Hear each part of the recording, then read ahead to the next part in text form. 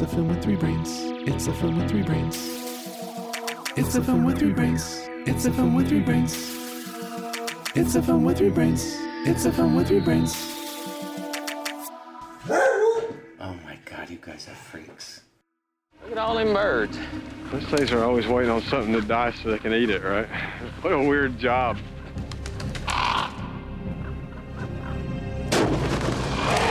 That's an airplane. I wonder how long it's been here. It's probably one of those drunk doctors, you know, they're always crashing their plane, you know? Oh my God, look at this. Those are $100 bills. I bet it's drug money. You know, what if this guy's a dope dealer? We're just like Robin Hood. It's a police matter now. What do you think we should do? What if we didn't turn it in? It's stealing. It's the American dream in a gym bag. He just wants to walk away from it. You work for the American dream. You don't steal it. Then this is even better. Take us out there. Can you tell us what this is all about? Looking for a plane? I'm taking the money back right now. Somebody come search for the money. I'll burn Gotta it. get out of there. Everything okay? He's gonna shoot all three of you as soon as he sees the plane. You gotta make this look like it was an accident. Hello and welcome to a film. That was like over the top. Yeah, good. I'm film? glad I get to read you that one. No, we're live. redos. I'm gonna do it even better. We can't cut. Hello and welcome to the film with three brains. This is Sean in Chicago. This is Cohen in Maplewood, New Jersey. And Sam in San Francisco. Listeners, I apologize for that outburst. I don't know what came over me. Maybe it's this crazy movie that we are going to talk about. It's called A Simple Plan. It's 1998 crime movie directed by Sam Raimi. It stars Bill Paxton, Billy Bob Thornton, some other folks, and yeah, I'm not really sure. I guess it's just been on my list, and you know, I think we all enjoy a good crime movie.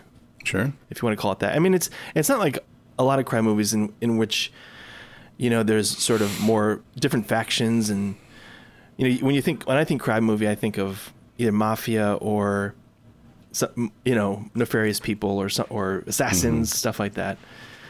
This is more like people next door crime story. Yeah. For better or worse.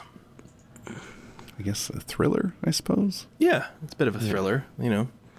This movie's gut-wrenching. Yeah. I sat in a cold sweat like I felt like I was sick with the flu the entire movie. Yeah.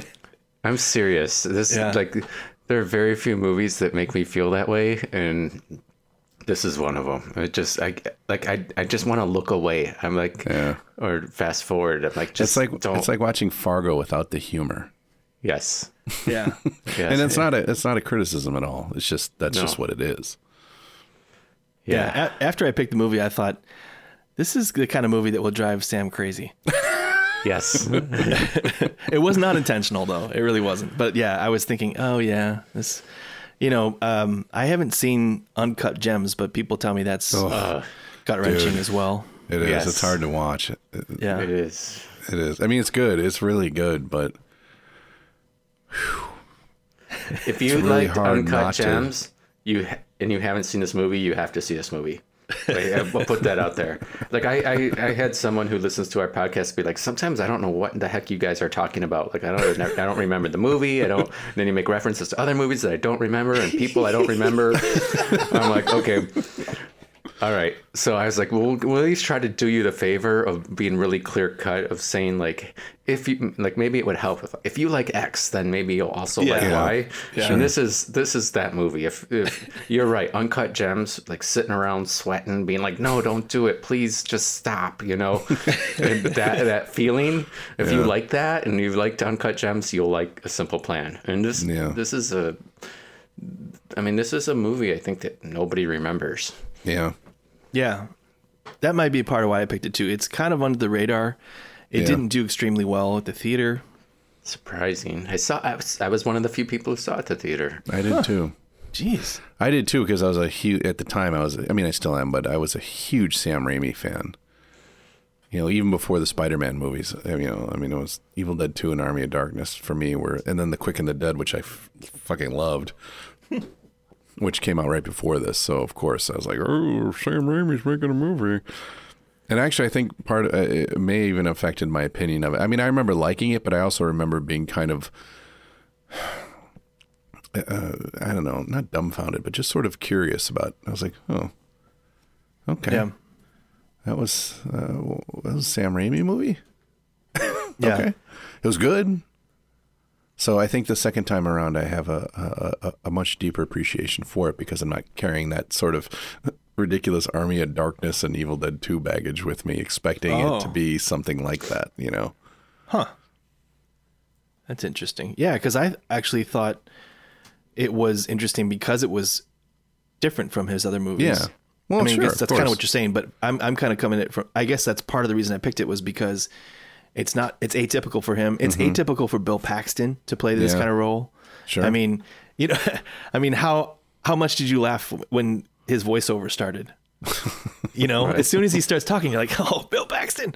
But then after a while, you're like, oh no, it's just this guy. He's Hank. He's this guy Hank, and he's in over his head, and it's not going to get any better. I don't think. You kind of think maybe something might come out of it. No, it's just not going to go well for him. And I wonder if that's. I mean, it's like the plausibility is just enough. He's kind of makes some rational decisions. He makes some tough choices, obviously. But he never really breaks. He never really changes his rational mind as far as I could tell. Like he didn't go nuts or have a weird, a wild hair and decide to just run off and do something crazy. I mean, obviously that's how it's set up. I'll give a little bit of a plot synopsis. He has a pregnant wife, and his brother lives in town with him. He has a steady job, but not a great job. And they find all this money in a plane, and crashed plane in the woods randomly. And the simple plan refers to they all want to keep it, but he's the only one that says like, wait a minute, let's at first he says, let's give this up. Let's go to the cops. And then he's kind of worn down a little bit by Lou, his brother's friend. And then he comes up, it's actually his plan to say, let's hold on to the money. This, the snow is covering the plane. When spring comes, they'll find the plane. If no one is looking for the money at that time, we'll split it up and we'll leave town. And I think the most important part of that was the leave town part. Yeah. It seemed like it. At least that seemed like the most rational part. Like, okay, we are, tied up in all this crap. Let's make sure we don't, hang around and spend money in this nowhere town, which everybody knows each other. I mean, it's just silly. And they're on first name basis with the sheriff.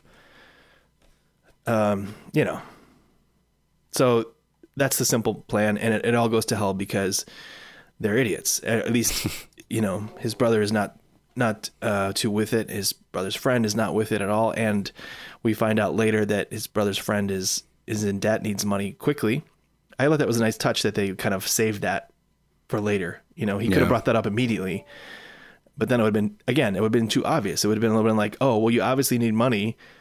So you're just arguing to keep the money because you need it, Yeah. But he didn't bring that up. He didn't, he played it cool just enough. So it made sense that they would, the shoe keeps dropping, or, a little more information trickles out as the movie goes along. So I don't know. I mean, I think I did enjoy it about as much as the first time. I didn't remember how it went down. The only thing I could clearly picture in my mind was that woman getting shot across the room with a shotgun. I was like, I know the only Sam die. Raimi moment of the body flying backwards that belonged in other movies. Yeah. That part held up. I was like, oh yeah, that's crazy. Yeah. But, it's still a very dialogue, character driven movie with brief outbursts of violence. Yeah. But I like that the violence is done well, that there's attention to detail in a lot of the stuff. So it's painful, but I mean, what other outcome could there be, really? It's hard to come up with a plausible way to end it without misery and heartache and stuff. Yeah. Well, I mean, it wouldn't have been a movie if they would have just stuck to the plan and everything went perfect, and we all just left. Called the police the moment they found the plane, which they clearly should have. Yeah. I don't know. I some stuff I definitely didn't quite understand the first time I saw this back in '98. That is sort of I found interesting this time around was, Bill Paxton's Bill Paxton. He's got a moral compass, but it's easily swayed, So he's a guy who's like stuck in the middle of Billy Bob Thornton, his brother, who has a very clear moral compass. Even though he does something terrible in the beginning, he recognizes that it's terrible, and he wants no part in covering it up. Right. Like his moral compass is very, very clearly defined, and they stick to it, Yeah. through the whole thing, even through the end and what happens to him. Yep. And then he has his wife who's like, claims when they have the theoretical discussion, she's like, oh, I wouldn't keep it. Of course I wouldn't keep it. I just couldn't. But when it comes to reality, she's the one who's like, oh, okay, here's what you have to do. And she becomes a criminal mastermind. And every time she makes him do something, someone dies. Yeah. And I'm not saying that's her fault. It's, some of it is Bill Paxton just kind of stepping on his knob there.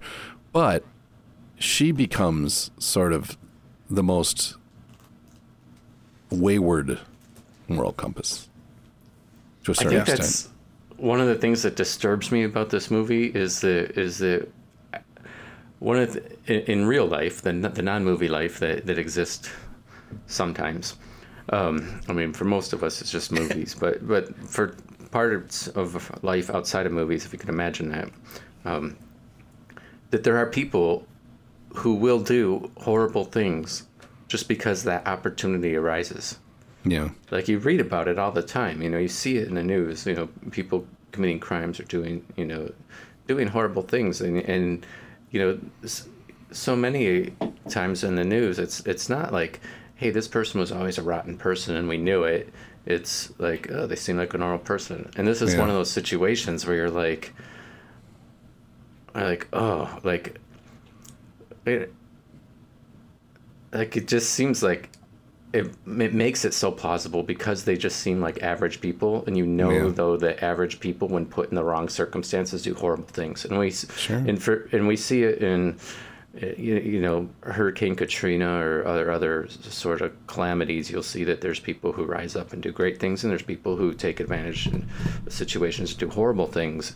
And this is one of those things that just kind of is this reminder of like, hey, if you're you, me, or anybody else is presented the right circumstances or the wrong circumstances, we might choose to do something horrible, which to me is fascinating because without those circumstances, we would all just sit here and be like, oh no, I would never do that. Like, oh no, but whatever. I'm like, well, a whole bunch of us are wrong about what we think we know about ourselves if bad things are always happening, and clearly they are. Right. So, yeah, anyway. I like some of those, like the various rewrites and people involved in this. Like somebody said, and maybe it's the screenwriter / novelist guy, Smith. He tried to make Hank's character less evil, more rational, less evil.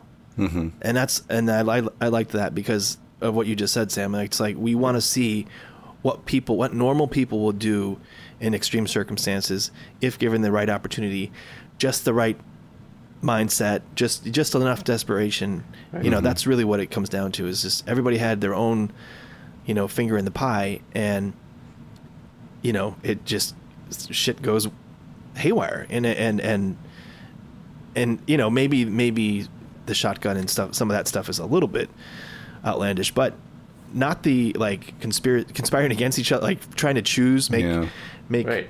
him choose, like, you know, is it him or me? And he says, you know, you're my brother, I choose you. But then you could see, like, and I think Cohen, the moral compass is right on, because he is torn the entire time. Like, he knows it's his friend, and he's trying to record him and make sure they have some evidence. There's like blackmail going on. So well done. Yeah, that scene is great. Yeah. But it pushes a certain level of plausibility, because Billy Bob Thornton is sort of painted as this idiot, you know?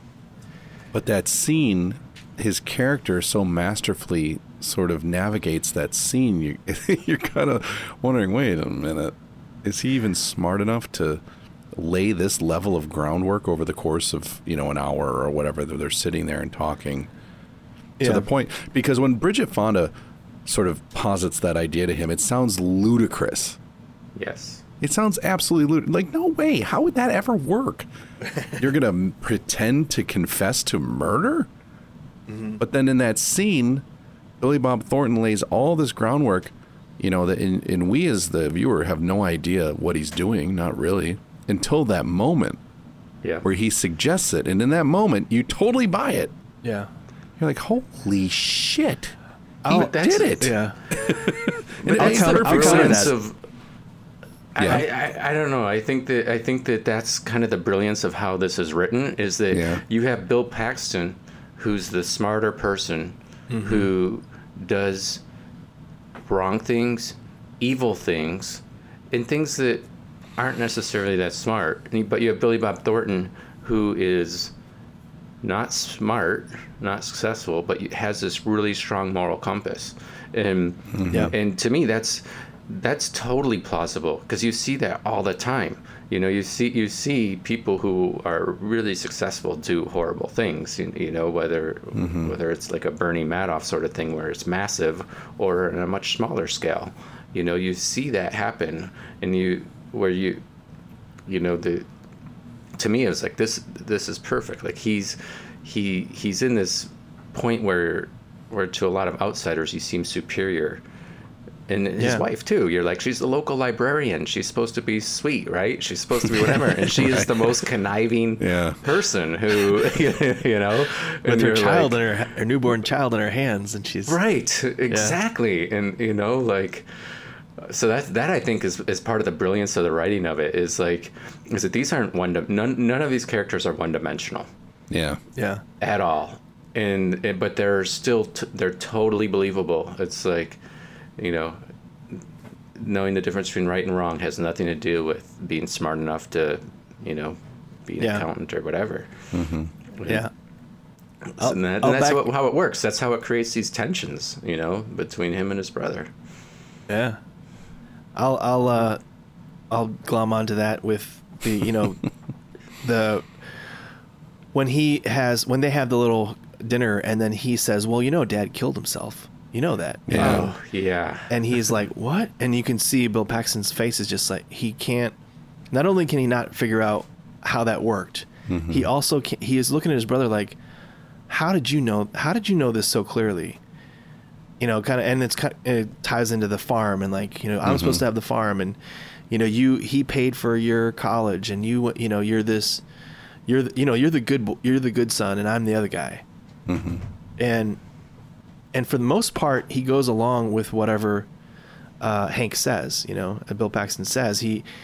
But then every once in a while, like when the first kind of murder happens, you know, he's whacked this farmer with a crowbar over the head on the snowmobile, and then he's contrite, and he's like, oh, I gotta, and then he's like, no, this is my decision, and he gets really upset. That's like probably the most upset he is in the whole movie. Yeah. Because he's suddenly taken back this power, like of Hank always making the decisions for the family and always kind of calling the shots, and, you know, to say he's just along for the ride a lot of times, but he's not. He's really, at least that's my take on it, is that he's really has a lot of thoughts about these things. Yeah, he goofs around. He's silly with Lou, but he has real ideas about this. You know, murder, or, you know, money or no money. It's really his whole world is kind of based around this town and his and how things should go. And yeah, every time something else happens, he's like, oh man, it's screwed up my vision of what life is in this town, or what life is with my brother, or with, everything's. But he knows what's going on, and yeah, and I think Hank is led around by his wife, by Lou, by his brother a little bit, and the only my favorite kind of twist it's consistent with the character. His wife is kind of conniving and stuff, but then toward the end, she's responsible for trying to save him, like calling the sheriff's office and saying it's him. And then you, as the viewer, you have to decide whether she's helping or not. And it's really tricky. And I forgot about that too. I thought, wait a minute, is she helping? I can't remember. Or, the first time I saw the same thing, like, I don't know if I trust her. Yeah. And he doesn't know what to think either. Because nothing she has done, and they've already had their little scene of, everything you've said has been, it gets worse, everything we do. Yeah. So that again is another like really effective piece of like push and pull of like, who do you believe? Who really knows what's going on? Basically, the crows know what's going on. That's it. Yeah, a little heavy-handed there with the ominous signs of death there. Too many crows? The crows and the fox and all that. Yeah, it's a bit. The symbolism's a little bit overt. Yes. I was Sean, while you were talking just now about Billy Bob Thornton's character, and it reminded me of Tommy Boy of all things. When because I guess ultimately, Billy Bob Thornton's not an idiot. That's not unfair. His character's not an idiot. That's not fair. He's not an idiot, but that's what made me think of Tommy Boy when he says, my dad's smart, I'm not, and then David Spade says, well, there's two types of smarts. There's book smarts, which waved bye-bye to you a long time ago. And then there's street smarts, reading people and all that. So I feel like that's Billy Bob Thornton right there, Mm-hmm. Like, he's intuitive, he's empathetic. He clearly knows the difference between right and wrong. He's just not very smart in a traditional sense of the word, right. Educational and stuff like that. Yeah, and it's set up right away, too. When they first get the money, he's like, well, I'll buy a new truck. Well, he's like, well, Trans Am. He's like, oh, Trans Am. Well, that's too fancy or something like that. Like, he has real grounded goals for this money. Yeah. Yeah. Which, again, informs him as like just, yeah, he's really the sympathetic character in the whole thing. Mm-hmm. And it really reminded me of what a good actor he is. I kind of, I love like Bad Santa. Sure. I love all that kind of shit that he does when he plays the screw, or, the Bad News Bears stuff. Mm-hmm. Yeah. You kind of think of him as that, Mm-hmm. I tend to think of him in that light. Yeah. But he's done really good. He's a good actor. He is. He's just a good actor. He's great. And, I think people, I don't know, maybe I'm off on this, but I think people tend to sort of look at Sling Blade. Right. And how good he was, but I feel like he's better in this. Yeah. And things like this, where he's restrained a bit, he's not over the top like Bad Santa. And in Sling Blade, he's great, and it's a good movie, but it's a little bit gimmicky, the voice and the mannerisms and stuff you can kind of hide behind a little bit. Mm-hmm. And this, he's so convincing. He's so good. He has to make a lot more choices about how he reacts to all this news. Right. Facial things. Yeah. Mm-hmm. Mm-hmm. That's one thing I thought about Bill Paxton. I liked seeing him in this role, but I'm surprised that multiple people cast these two this way, because I think this started. I think the book was bought by Mike Nichols, and he started the casting with these two in these roles. And I almost thought, like, well, it's almost against type, because I would have reversed them. At first glance, I would have been like, well, Bill Paxton's maybe it's there's a look or something about him, but I mean, somehow Billy Bob can play, you know, a range of evil versus, I don't know, maybe that was. I think maybe Bill Paxton just sort of has a sort of a boy next door look about him that Billy Bob Thornton doesn't really have. Yeah. You know, Bill Paxton sort of has that everybody's all American look about him, or something. You know, he's like a good looking dude you buy as like he was probably the captain of the football team and shit or whatever, you know, and Billy Bob Thornton just has kind of an outlier look about him. Yeah. That I think is suitable for the roles they're playing in this movie. So yeah, just for people who don't remember, that Billy Bob was nominated for Best Supporting Actor for the Academy Awards, also the Golden Globes, and a whole bunch of other things. For this? Yeah. Oh. Yeah. Mm-hmm. Yeah. So, and then he won for like in smaller things, like he won the Boston Society Film Critic, Awards, Best Supporting Actor, Critics' Choice, Chicago Film Critics Association. So he won awards for his acting for this, just not the two big ones, not the Academy or Golden Globe. Yeah. Mm-hmm. The one thing I would say about the casting is that I think the book was based in Ohio, and then they moved it. Somebody suggested Minnesota, and they moved it to Minnesota. But I mean, they all all the accents in this are kind of more southern. Yeah, definitely. Like Indiana, Kentucky, something like that, and and then you could contrast that with Fargo, which leans heavily into the accents, maybe too much, but it's kind of missing because I didn't think about it at all the first time around, but this time I was like, wait, Minnesota plates? This is Minnesota? And but I mean, it didn't detract too much. It's just like, could have been a little more authentic. Yeah. And Ben Stiller was going to do it for a long time. I guess he did a lot of the rewrites. Yeah. Which is very interesting because I can't imagine him writing this because nothing he has ever done seems to fit this. Yeah. Could this end up with the sensibility of the Cable Guy? I mean, I don't know. Right. Well, I think it's interesting that Sam Raimi has been friends with Joel and Ethan Coen for many, many years. Joel Coen helped Sam Raimi edit the very first Evil Dead movie. Mm-hmm. And they have overlap in a lot of ways, and this feels very inspired by Fargo, of course. Yeah. Well, yeah, and if you really dig down, Sam Raimi dig. Yeah, he said that he asked the Coen brothers about filming in a cold location, filming in the snow, doing the lighting, all these things to kind of get the right look. Mm-hmm. So they, those conversations did happen. Yeah. Yeah. Yeah, I think my favorite factoid is how Bill Paxton's dad got into this. So I guess he was aware of the book first. I'm not sure where I've read that, but that he brought it to Bill, and he's like, he got him interested in the book and and then Bill agreed to do it, and then the part you're talking about is how he shows up on the call sheet. Bill Paxton shows up and he's like, "What? My dad's here," right? Is that what you're talking about, or something else? Yeah. No, I mean that's great.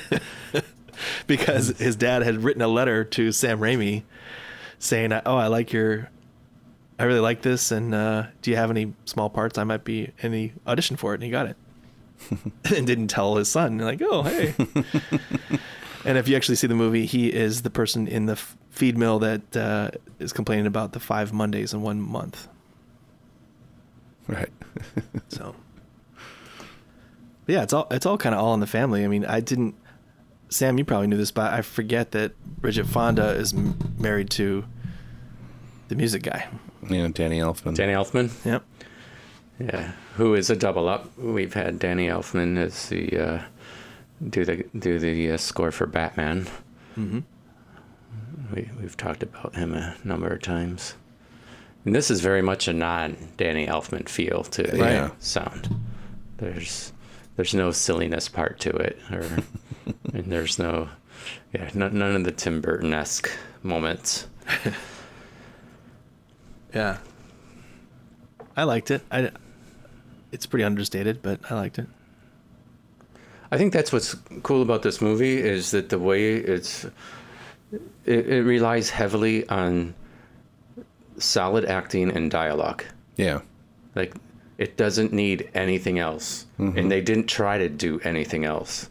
Like, it's you know, the backdrops are a little bit mm-hmm. drab and dreary. The lighting's not bright.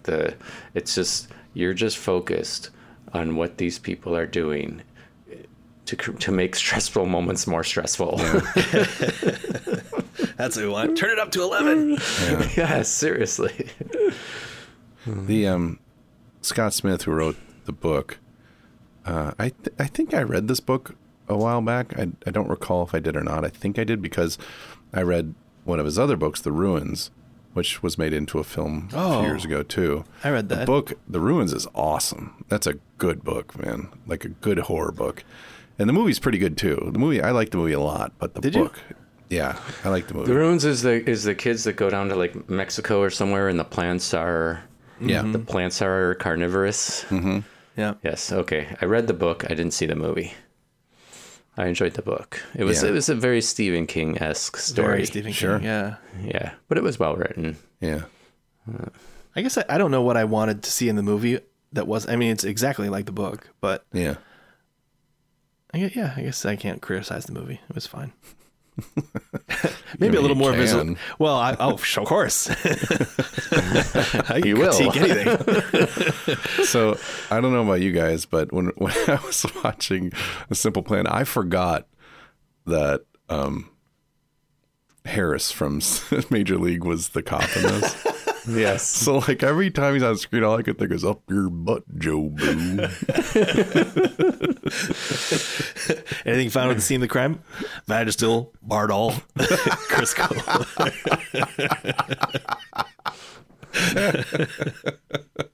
Yeah, it was kind of hard to get past that. I rub a little jalapeno in my nose.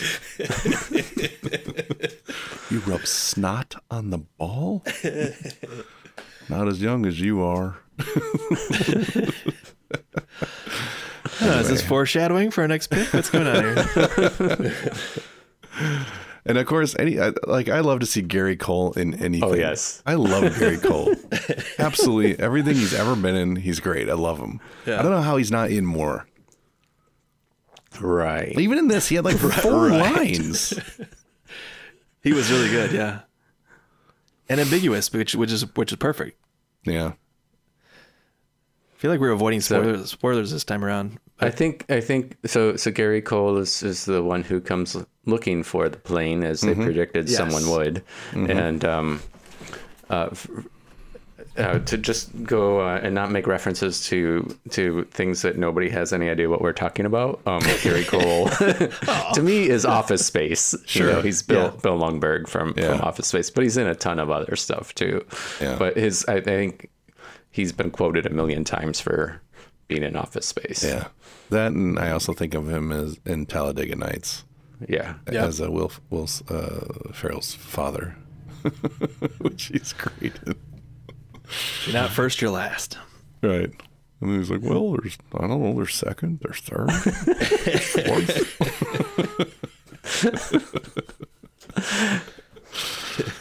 Yeah. I think also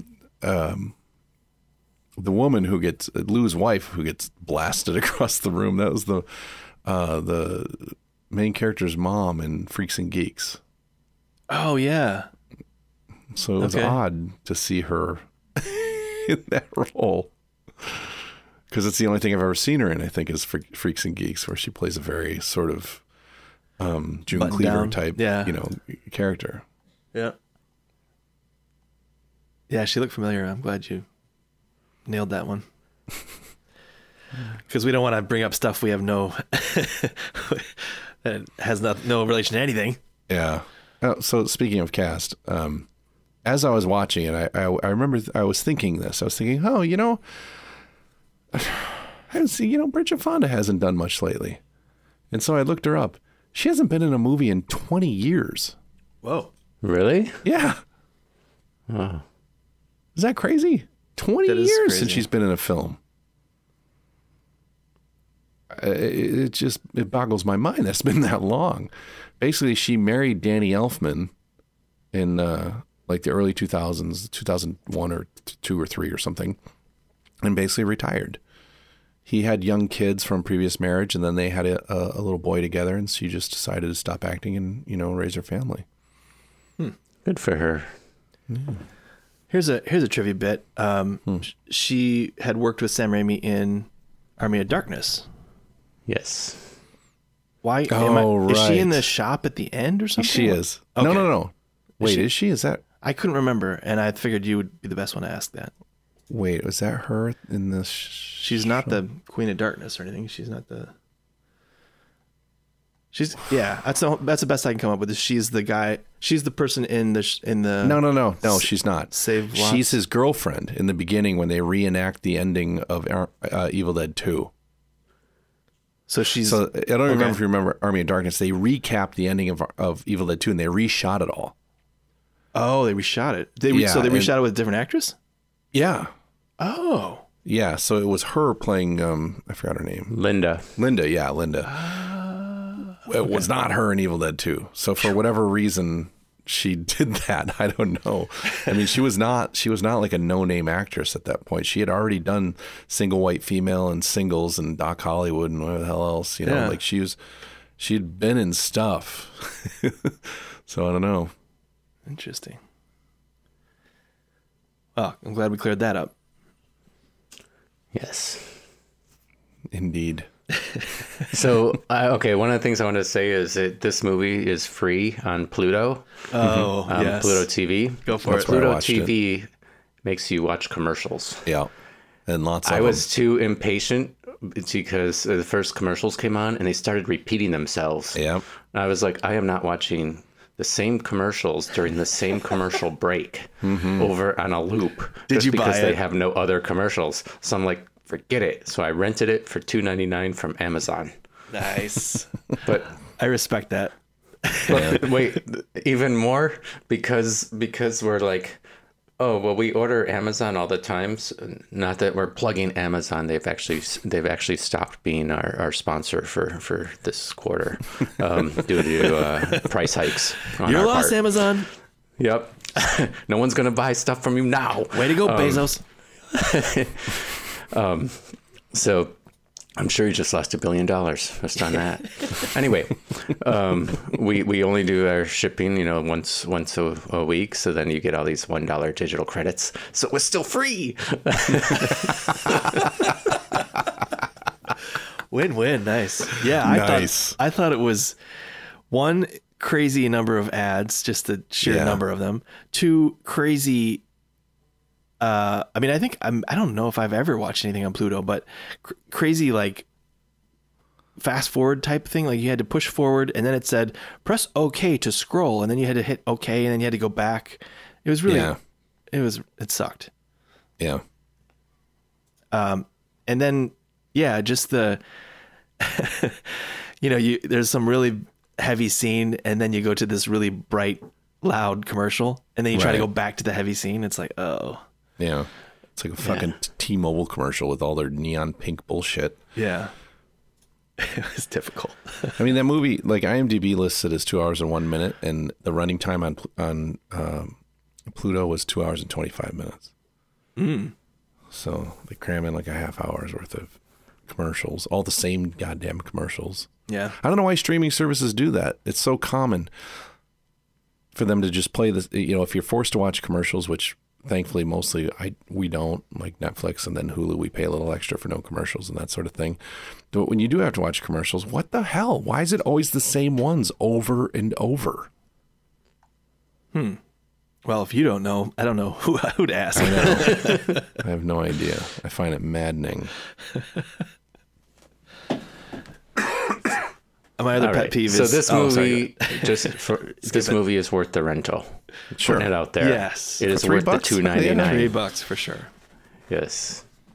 $3 for 2 hours and 1 minute of entertainment. Mm-hmm. Yeah.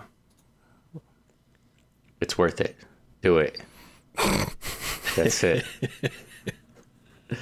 This movie does not need to be remade. No. It's too new. It's too fresh. It's still everything's fine about it. We kind of skipped over this, but did you guys remember much about the movie?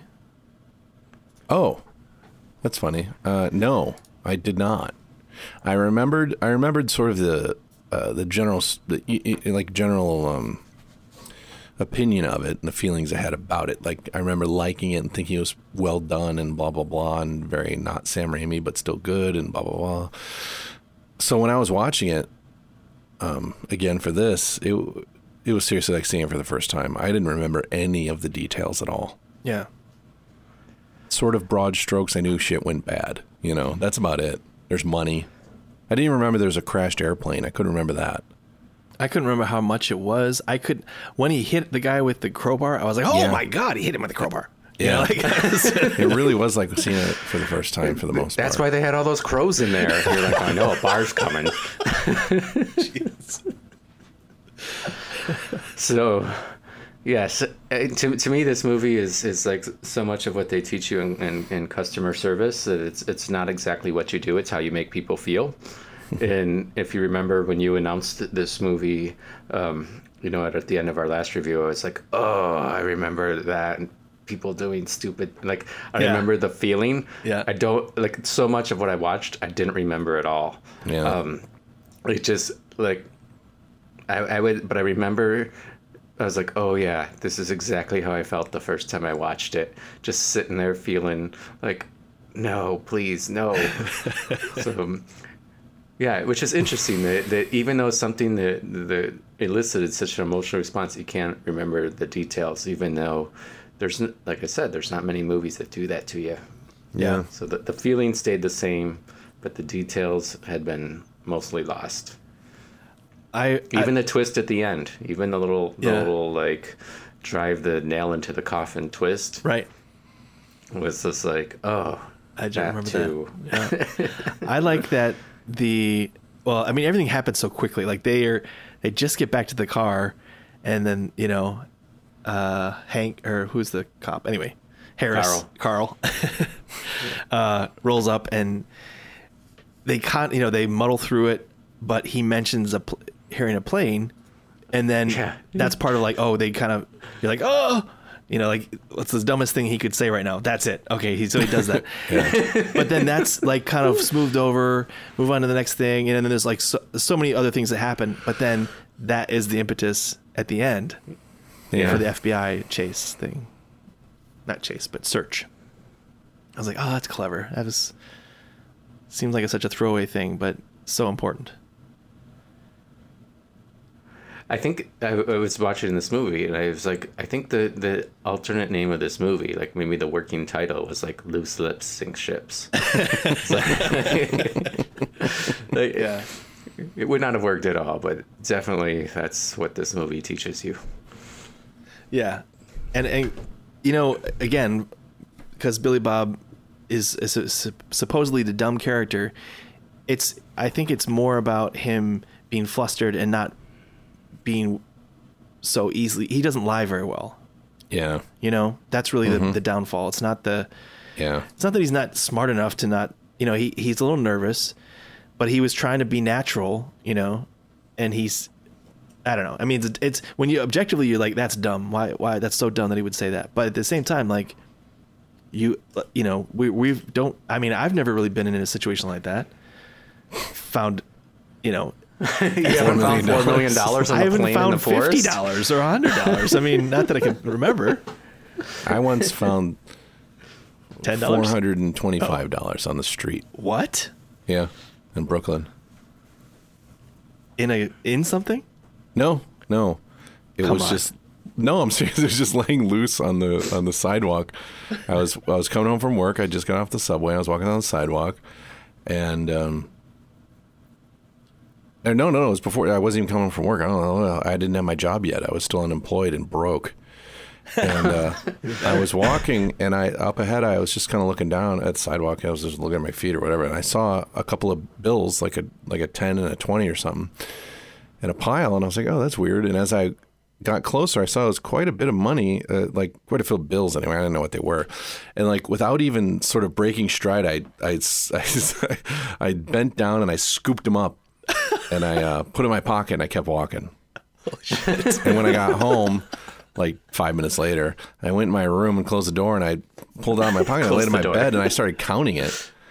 And it was all 10s and 20s and it was $425. Jesus Christ. And I was like, what the hell? That is so weird. And it was good because I was able to pay rent that month because of that.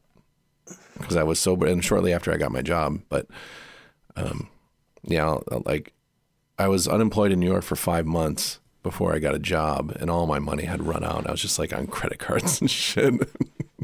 And the only way we were able to survive because there was 4 of us in a 2-bedroom apartment, and so our rent was fairly low, and $425 covered it by a bit. I forgot how much it was exactly.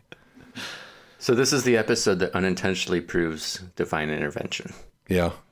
Well, that was my question. Like, what did you attribute that to? Is it karma? Is it just dumb luck? Or I don't know. You're just like, awesome. Yeah, really awesome. Here's my guess. Go ahead.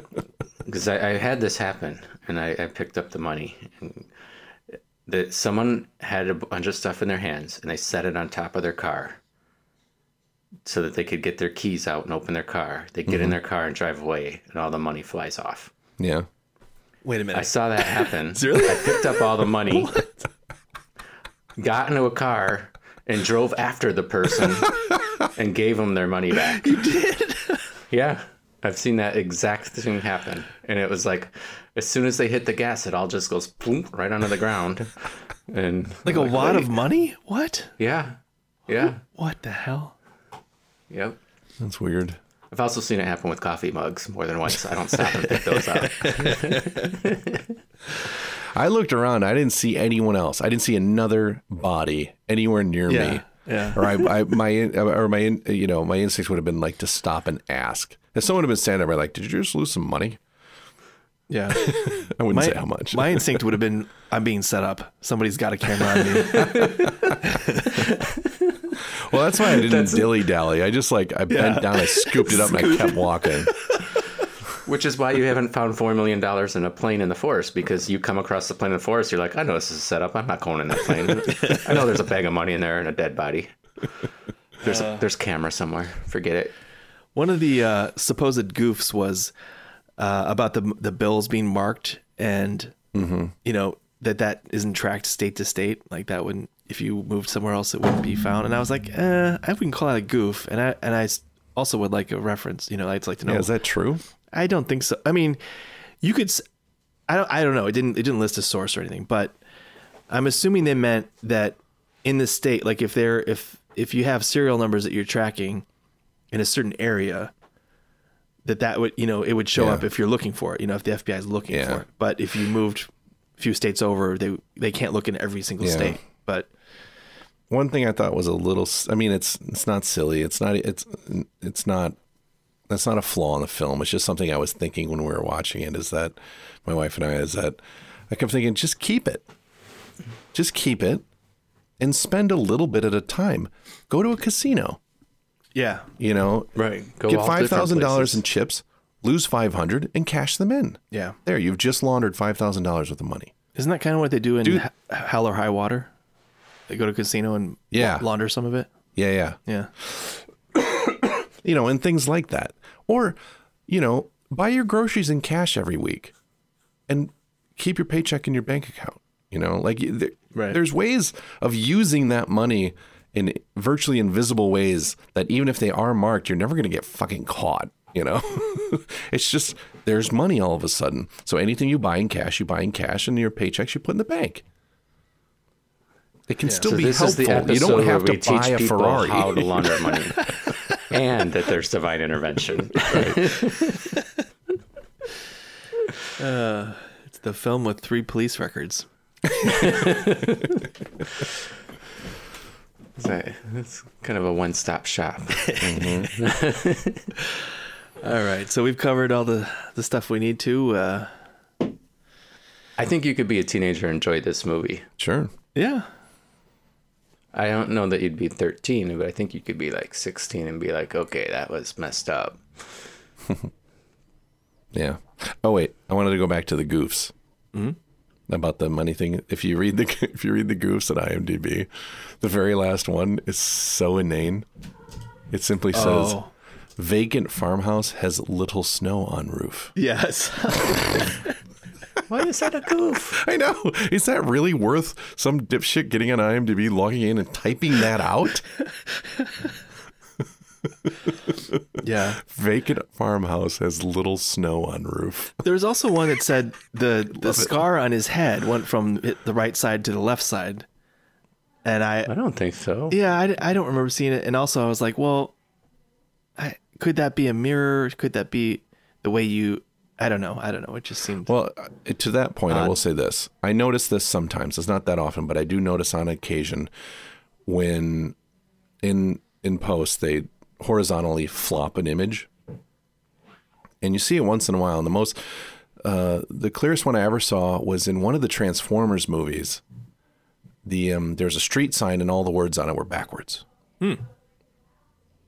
That's cool. And clearly they had flopped it. And you see it sometimes in people's clothing. And there's a lot of reasons you do it. I've done it myself plenty of times. It's, you know, like if you inadvertently break the 180 rule, sometimes you will flip it so their eye line is right and things like that. And you see that sometimes. So I'm not saying that's the case here, but that is a possible explanation for something like that. It's not necessarily a mistake. Sometimes it's just by necessity in the edit to make something else work better. Right. Well, as long as we're going through the list, the first one is interesting. It says when the money is burned, it says there's some of the bills that say motion picture use only. Could that be true? I guess. I didn't catch it. I didn't see it. I don't know. It maybe. I thought they burned real money. I thought that's why the budget was so high for this movie. Well, you know, the Fed has to burn bills every now and then. Like, yeah. I always thought there was some rule you couldn't have real money on camera in movies. Some like federal rule of some kind, you know, some treasury type thing. What? I don't know. I don't know if that's true. It's like some shit rattling around in my brain for the last 20 years. I don't know if it's true or not. Yeah. I think it's more like then they have to worry about having real money. Yeah. Listeners, if you know the answer to these questions, please write us. The interns are overworked and demand too much chocolate. Yeah. Yeah, and the other one is that the funeral scene is in Minnesota. The ground would be frozen, and therefore they would have like a spring interment. They wouldn't do the funeral part or the burial part until spring. But to that I say, I'm not so sure because one, it's snowing in most of the movie, and us Midwest types know that if it's snowing, it's not that cold. You're good. If you're snowing, you're good. If it stops snowing, shit's cold. I just want to go back to the idea that someone would write us something and mention that we do have an email address that no one has ever sent an email to. Maybe because we haven't shared it. Right. It is thefilmwith3brains@gmail.com, all spelled out, no spaces or punctuation. I do have a message, an update that I received. Yes, it's not a real letter, but I got sent a link. And the link is to... so wait, before I get to that, Cinema Law, that this has already been answered, that it is incorrect. You are allowed to use real cash in motion pictures. There's actually a code, U.S. code, under the topic heading Printing and Filming of United States and Foreign Obligations and Securities, 18 U.S.C. 504, blah, blah, blah. You get to do it. So the thing is that you're actually better off using real money when you can, because if you make prop money, it has to have certain requirements, because otherwise you're making counterfeit money. So, right. Yes. So then they have all these rules on if you're making counterfeit money to be used in films, what you should actually do. So that also is probably not going to help the money launderers in any way. But that's the first thing. The second thing is that I got a link to, and maybe you guys saw this, a woman had posted a little snippet video thing. I'm not going to mention which one because of certain negotiations for advertising that I don't want to violate. So anyway, yeah, we're soon to be sponsored by someone who likes clicks. So Mandy Patinkin responded to this person. This person said that cancer killed her father, and that she was thinking of how to fight back against cancer, and she thought of the "Hello, my name is Inigo Montoya. You killed my." Anyway, she posted all this, and she posted a story and that quote, and Mandy Patinkin actually wrote back to her post and said, that was really an inspiration for me, because my father had also died of cancer. And that when I read this part, I felt like, so came up in the news again that his emotion for that scene was real, that he was thinking of his father. Anyway, I thought it was interesting. Goes back to our one of our very first movie reviews, episode 3. Yeah. Yes. And I'll nerd out a little more and say that I think I mentioned that he had lost his father in that episode. I didn't know it was cancer though, so so maybe the person who sent it to me didn't recall that. But anyway, I didn't recall it. That was so many episodes ago. I mean, that was pre-COVID and stuff. Yeah, exactly. I can't remember back then. BC. I still could smell back then. Kidding. You Sorry. smell now. I shouldn't make light. Yeah. You guys want to know what we're doing next? Yes, No. indeed. Oh, Don't tell us. okay. Never mind. Oh, It'll be an interesting next episode. No, I can't take it. Tell us. this movie might have been the inspiration for a line in the movie Airplane. This What an odd clue. Yeah, I know. This It might have been the inspiration. Yes. The movie was an inspiration, or something in the movie. Can you tell us that? Yeah, both. Okay, like the. So a line in Airplane might have inspired the movie you're picking. Yes. No, the other way around. The movie I'm picking might have inspired. I'll even give you a bigger hint. Wait. A question. I got it. I got it. Russell Crowe. Yeah. Gladiator. Oh, you were so close, because there's only so many questions he asks. What are the questions? Are you not entertained? No. The question in Airplane. He's like, do you like? Oh. Do you like movies about gladiators? Have you ever seen a Grown man naked. All right. You're halfway there. Well, shit, what's the other one? Shoot. I'll give you the third one, and I'm not going to give you the fourth. Joey, do you ever hang around the gymnasium? There's one more. Shit, I can't Damn remember. it. We're so close. It's the Gladiator and the Grown Man Naked one that always stick out in my brain. All right, is it a dead giveaway, or is it if we get the line? Oh, yeah, as soon as I say it. It's something to do with the prison. Oh. Have you spent any time in prison? No, that's not what he says. What does he say? Have you... Joey, have you ever been to a Turkish prison? Yeah. All right. So Midnight Express. Midnight Express. Yes. Oh, that's a good clue. I like that clue. That was. Yeah. I can't believe I couldn't remember the Turkish prison line from Airplane. I feel defeated. Well, Midnight Express is a really good movie. Well, I wanted to go back to the 1970s, and wanted to just do something very different than my previous picks. And so, yeah, I don't know where I came up with it, except for, I saw it once. Don't really remember it. You were so uncomfortable with this movie, you figured let's ride it out. let's really push it. Yeah.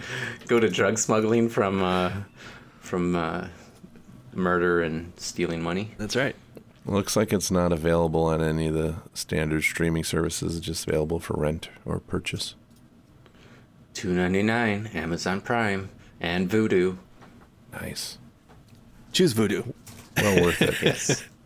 Yeah, I like that. Get the little guy some money. Yeah. There you go. Voodoo's the little guy.